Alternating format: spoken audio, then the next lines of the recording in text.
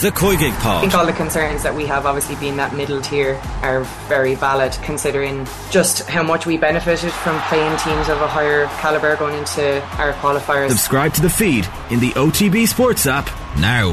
OTB AM. With Gillette, in association with Movember. Effortless shave, magnificent mo. Quinny in a cold shower, eh? Well, I'm used to loads of ice baths when we were playing, so I wouldn't be a cold shower man. On occasions, if it's warm in the summer and I do a bit of a workout, I would jump under a cold shower. But Adrian's right about the benefits of it. I know some people who do have cold showers fairly regularly. It's the way forward, Quinny. It's hard to know where else we can go with this conversation. Nathan's going to report back to us in a week after he's given it a go. I will, most definitely. Maybe the Irish team should have had a cold shower before the game. Good segue, I like it. Why should they have had a cold shower, Quinny? What were your thoughts on the performance? I think it was pretty flat. Fiji obviously made it difficult for Ireland, but a lot of mistakes, and I wouldn't get overly negative on it. Even though it wasn't kind of one of those ones. Maybe everybody went to the Aviva on Saturday expecting kind of a one-sided, high-scoring performance from the Irish team, but I think the last time we played them in 2017, we only won by 3 points, 23-20, and maybe the expectation has gone pretty high again. So I think the nature of the game for both sides, we saw glimpses of Fiji's outstanding brilliance and what they can do, particularly with that first try from Rovovu. It was an incredible try. But Ireland, underwhelming was the word I heard used at the press conference, and that's the way it felt. When you were in with us last Monday, I was questioning how much Andy Farrell would actually read into the A performance against New Zealand A, that, it's a sort of team thrown together, and while individuals may not have stood up, maybe you would have learned certain things. This was obviously different because he did put out an awful lot of frontline players, like the fact that Tadhg Furlong was captaining the team, Robbie Henshaw back in and fit again, Jameson Gibson-Park getting the start.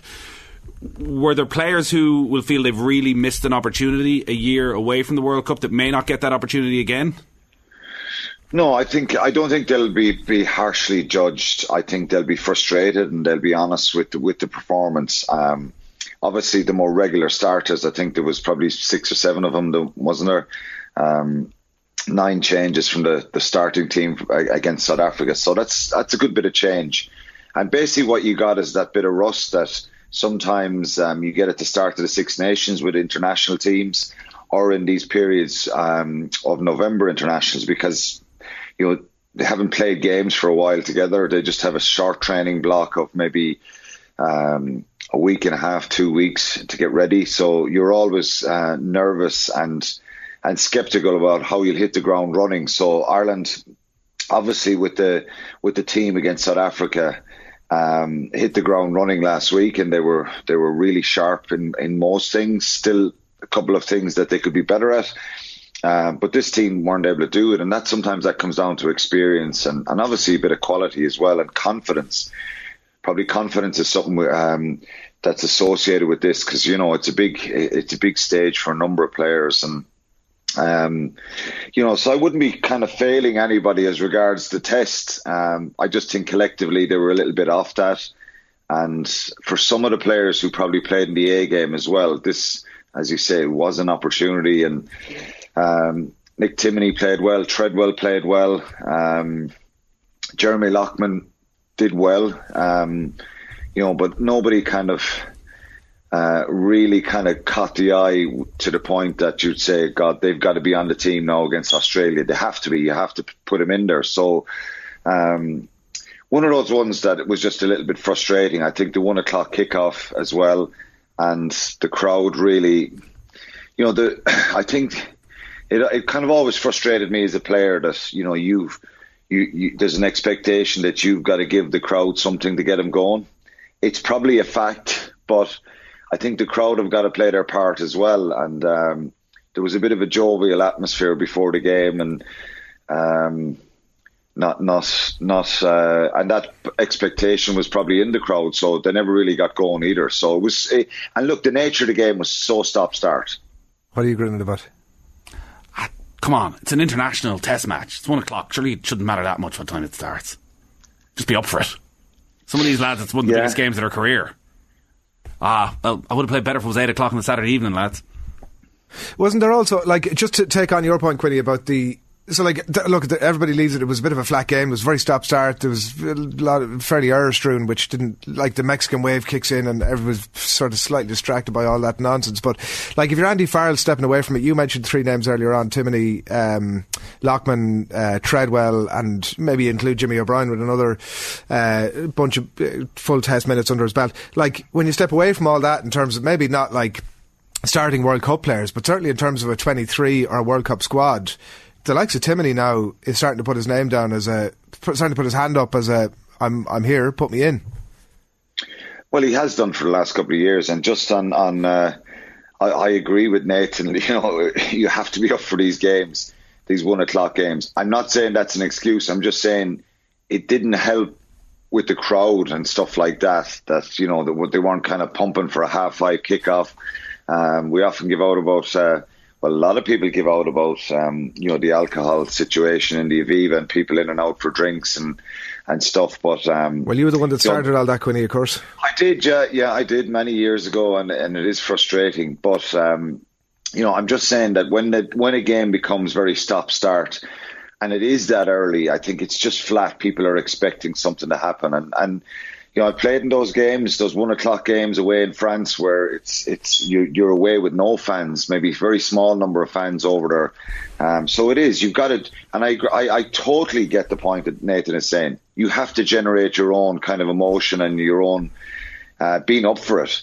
And Ireland didn't do that for some reasons, but it can happen in sport. You know, things start to go wrong, and the opposition obviously made it difficult. They were very ill-disciplined. They were very competitive, which sometimes you don't expect them to be so aggressive at the breakdown and trying to turn the ball over. And they give away a lot of penalties. So there was a lot of stop-start to it. But I think if you look at where Ireland are at the moment, I think they're trying to develop that depth. And, you know, Timoney's been in the mix for the last kind of 2.5 years, 3 years, and he's a very good player, plays very well for Ulster. The step up sometimes, it takes a little bit of time for players to get used to it. He's well able for the physicality. I think Cian Prendergast coming off the bench as well was an important one, and Jack Crowley. So there's always positives in, and they won the game. They scored 5 tries. I think Ireland played to their strengths with, and had to do that. I think I was hoping for probably the last 20 minutes, 25 minutes of that second half that Ireland would start to click a little bit more. And, you know, get a few tries and stretch out the scoreboard a little bit. But it didn't happen. But if you're South Africa and you look at their A team being beaten by Munster last week, are they in a worse position than we are? You know, this team beat Fiji, and it wasn't a great performance. But again, it's something to not get too concerned about. I think when you make that many changes in a team, but I do think when they look at this harshly, and I like the fact that Andy Farrell was pretty honest and tight furlough when they came out. I think they'll judge themselves pretty harshly here, and try and fix situations and. Particularly their accuracy when they got into the Fiji in 22, too many times they kind of turned the ball over or gave poor passes. So it was one of those games that it was difficult probably to watch for people. The back row is also always going to be a position where there's a lot of depth, and Nick Timoney seems to have done himself no harm at all over the last couple of weeks. Jack Conan, where is he in his career right now? He comes back from the Lions. You expect him to kick on from there, been a starting line. I know he's had a lot of injuries, but it does feel as though he probably hasn't had the boost and the bounce out of that you would have expected. Yeah, and it happens, Nathan. It can happen. Players who go away in the Lions tour, sometimes it's that kind of incredible high, and you've got to find that bit of form again, that bit of hunger.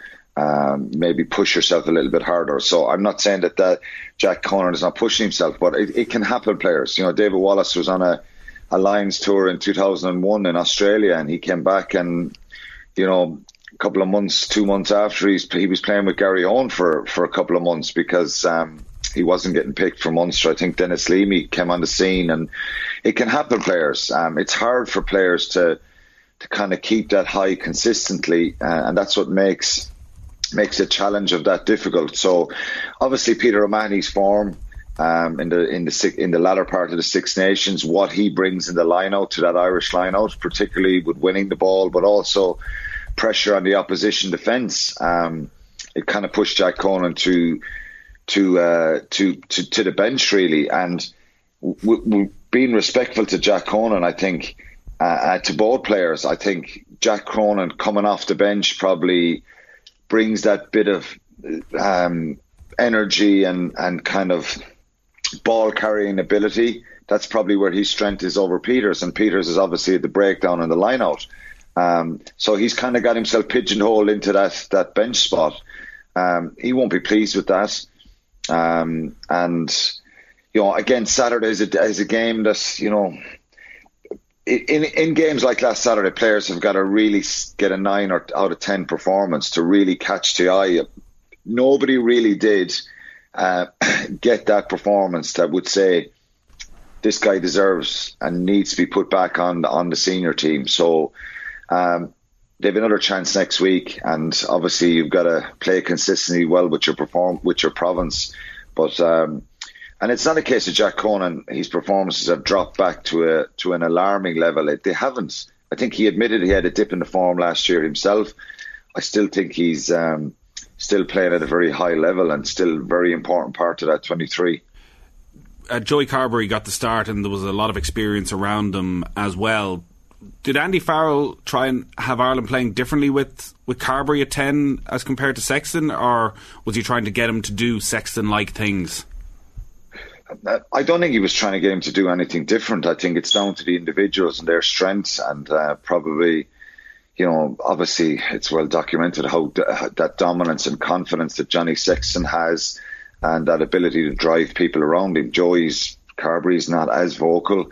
I still think this is probably more of an area for Mike Catt in the attack. And there's different personnel there. Robbie Henshaw. Just on him not being vocal, because I think you touched on this earlier as well, Adrian. It was obviously quite maybe noticeable, and maybe you just zone in on it so much with Sexton because it's non-stop. Is that something he needs to work on? Probably, and it's being vocal is probably something that's taken out of context a bit. I think it's his body language, Johnny Sexton. It's so on it all the time, and he's so involved, and that's the type of character he is. Obviously, Joey Carbery, he's talking to players around him, calling moves, stuff like that. You have to as a fly half, but I just think it may be the body language and stuff like that. But they're not like that. I think they're not like for like in the way they played. Or Sexton is so confrontational with his carries, and Joey Carbery did, the cohesion of that you would like wasn't there at times, and Fiji were shooting players out of the line. I think the concern again, Nathan, is the attack and this is probably jumping forward when they were down to 13 players. Okay, Mac Hansen gets to try, but I just didn't think when we looked like a team that really looked up and knew where the space was and didn't capitalise on that. But again, it's one of those ones that we're kind of talking about Joey Carbery and saying that you'd love this dominant pack in front of him and him being really, really dominant. But Ireland didn't get those kind of outcomes that they wanted from the game on Saturday. The only kind of scenario that was never in doubt was the result, really. There was no real, I suppose, when there was one score in it in that second half, people were saying, you want to kick on and get the next couple of scores, and it never really materialised. So obviously he got a big knock as well, Joey Carbery, so whether he'll be on the bench or available next week, because he would have had a head injury assessment as well. So not a great outcome there for him, but I think, could you find fault in his performance? Probably a little bit. It was probably the same as every player. They looked a bit flat. They looked a little bit lethargic, and I don't know why. And Andy Farrell didn't know why after the game. But sometimes that happens with sporting teams, and maybe lacked a little bit of leadership to grab hold of the thing and kind of get that spark going. It never really happened for all the players. Quinny, we have 2 comments in here on YouTube that I want to bring you by way of the next topic in relation to South Africa. LB saying, South African viewer, and good morning to you. Boxer in a great position, lost to the top 2 sides by a score away from home, whilst not necessarily playing to our potential. Much more to come from the box. And then Danny Mack says, South Africa, my favourites of the World Cup, major depth to their squad. What with the French technology for a decision that went against them? So the Rassie Erasmus stuff, I don't know if you've been following that on Twitter, but he's been back out again, and he's had more stuff to say. Is he? There's 2 sides to it. Is he right? I suppose number one, is this exactly what he should be doing? Out sort of getting in front of the message and putting across that South African side, or is he beginning to lose the respect of the international rugby fraternity? I think if you look at the comments online, Adrian, he's starting to lose the public a little bit. Even some South Africans, and I found that interesting that they were not turning on him, but don't agree that I think it's a little bit too much. There was a number of videos again after the game in France at the weekend.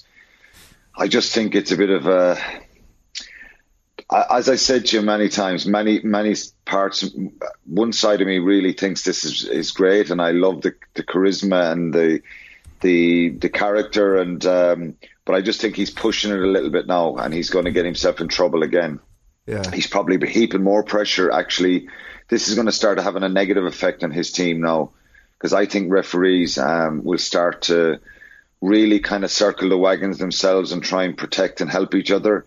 There's always a couple of decisions in every game that you could highlight, and I think he's just got to be careful now. I think at the weekend there was a lot, and maybe he's just better off come out, say it, and say, I think this decision is wrong, this decision is wrong, this decision is wrong. It's been put in a way that's a bit, it's like it's giving a compliment to the opposition and the crowd and stuff, but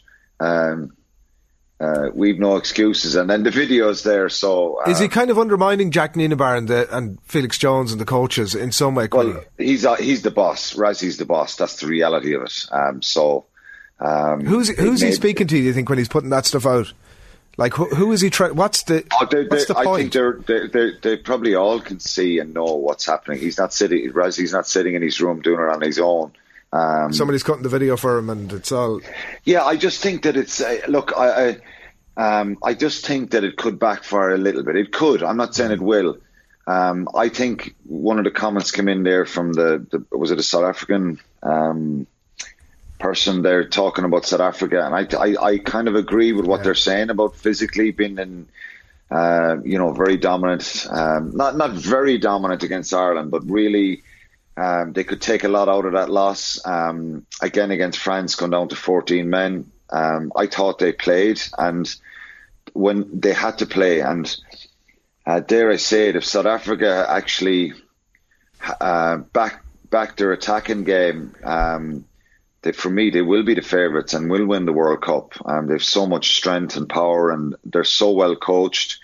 Defensively, so hard to break down. And that game Saturday night was incredible, and could easily have won it. I think they did put France under a lot of pressure. But, South Africa have got a fair bit of criticism at times with their direct approach and their kicking game. But France have kind of slipped in under the radar as probably potential World Cup champions here, who kick the leather off the ball. They don't play around with it in their own half. They get into that kick tennis situation a lot, and we saw that last year in the Six Nations, and they were very successful at it, and it's difficult at times. So I think the team that's going to win the World Cup is going to have to add some attack to that, to a number of performances. And obviously we saw a different side to South Africa's game on Saturday night because they had to, particularly their counter-attack, and they look very, very dangerous. So I think they can feel a little bit aggrieved with one or two things. The yellow card for Dean Fourie was a big turning point, because obviously France scored off that, and South Africa went down to 13 men. And that did open up a bit of space and change the momentum of the game. But going back to Rassie, I just think maybe one video would have been enough, but there was a number of them, wasn't there, after Saturday night? At the game of the weekend, the World Cup final on Saturday morning, I don't know if you saw this, 11 tries. New Zealand beat England 34-31. England 14-0 up after the first quarter, get a player sent off, have a chance to win it right at the end, kick to the corner. I think they scored, was it 26 of the last 34 tries was from rolling maul. They think, this is us, we're about to win it, and New Zealand steal the line out. It was unbelievable. Did you see any of it, Quinny? I didn't. I was keeping an eye on Italy. Yeah, I was, and we were down to stadium pretty early. Italy and Australia. That was an incredible result for Italy. And they, we're obviously playing Australia on Saturday night, but I didn't see the rugby league stuff. But to see the scenes for Italy, they've beaten Wales, Samoa, and Australia in the last 3 games. So. Back in the Six Nations, obviously, when they beat Wales right at the end, the last game, it's, I think they're kind of building a little bit nicely, and it's nice to see that. But that game on Saturday was outstanding. They beat Australia 28-27. Just before you go, Quinny, some very sad news out of Munster over the weekend with the passing of Jerry Holland, just 66. A real pivotal figure in the history of Munster rugby as a player, as a coach, as a team manager. Was there for some of your best ever days?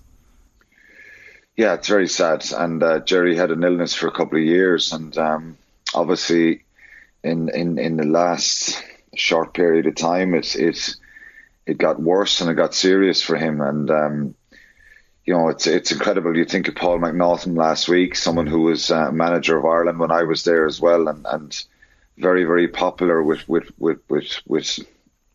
the Irish players when he was involved with Ireland, particularly that Grand Slam winning team. And Jerry Holland, so many fond memories of Jerry. He was a real kind of players manager. He got on so well with everyone. People were respected him a lot, and he had fun and the crack with us as well.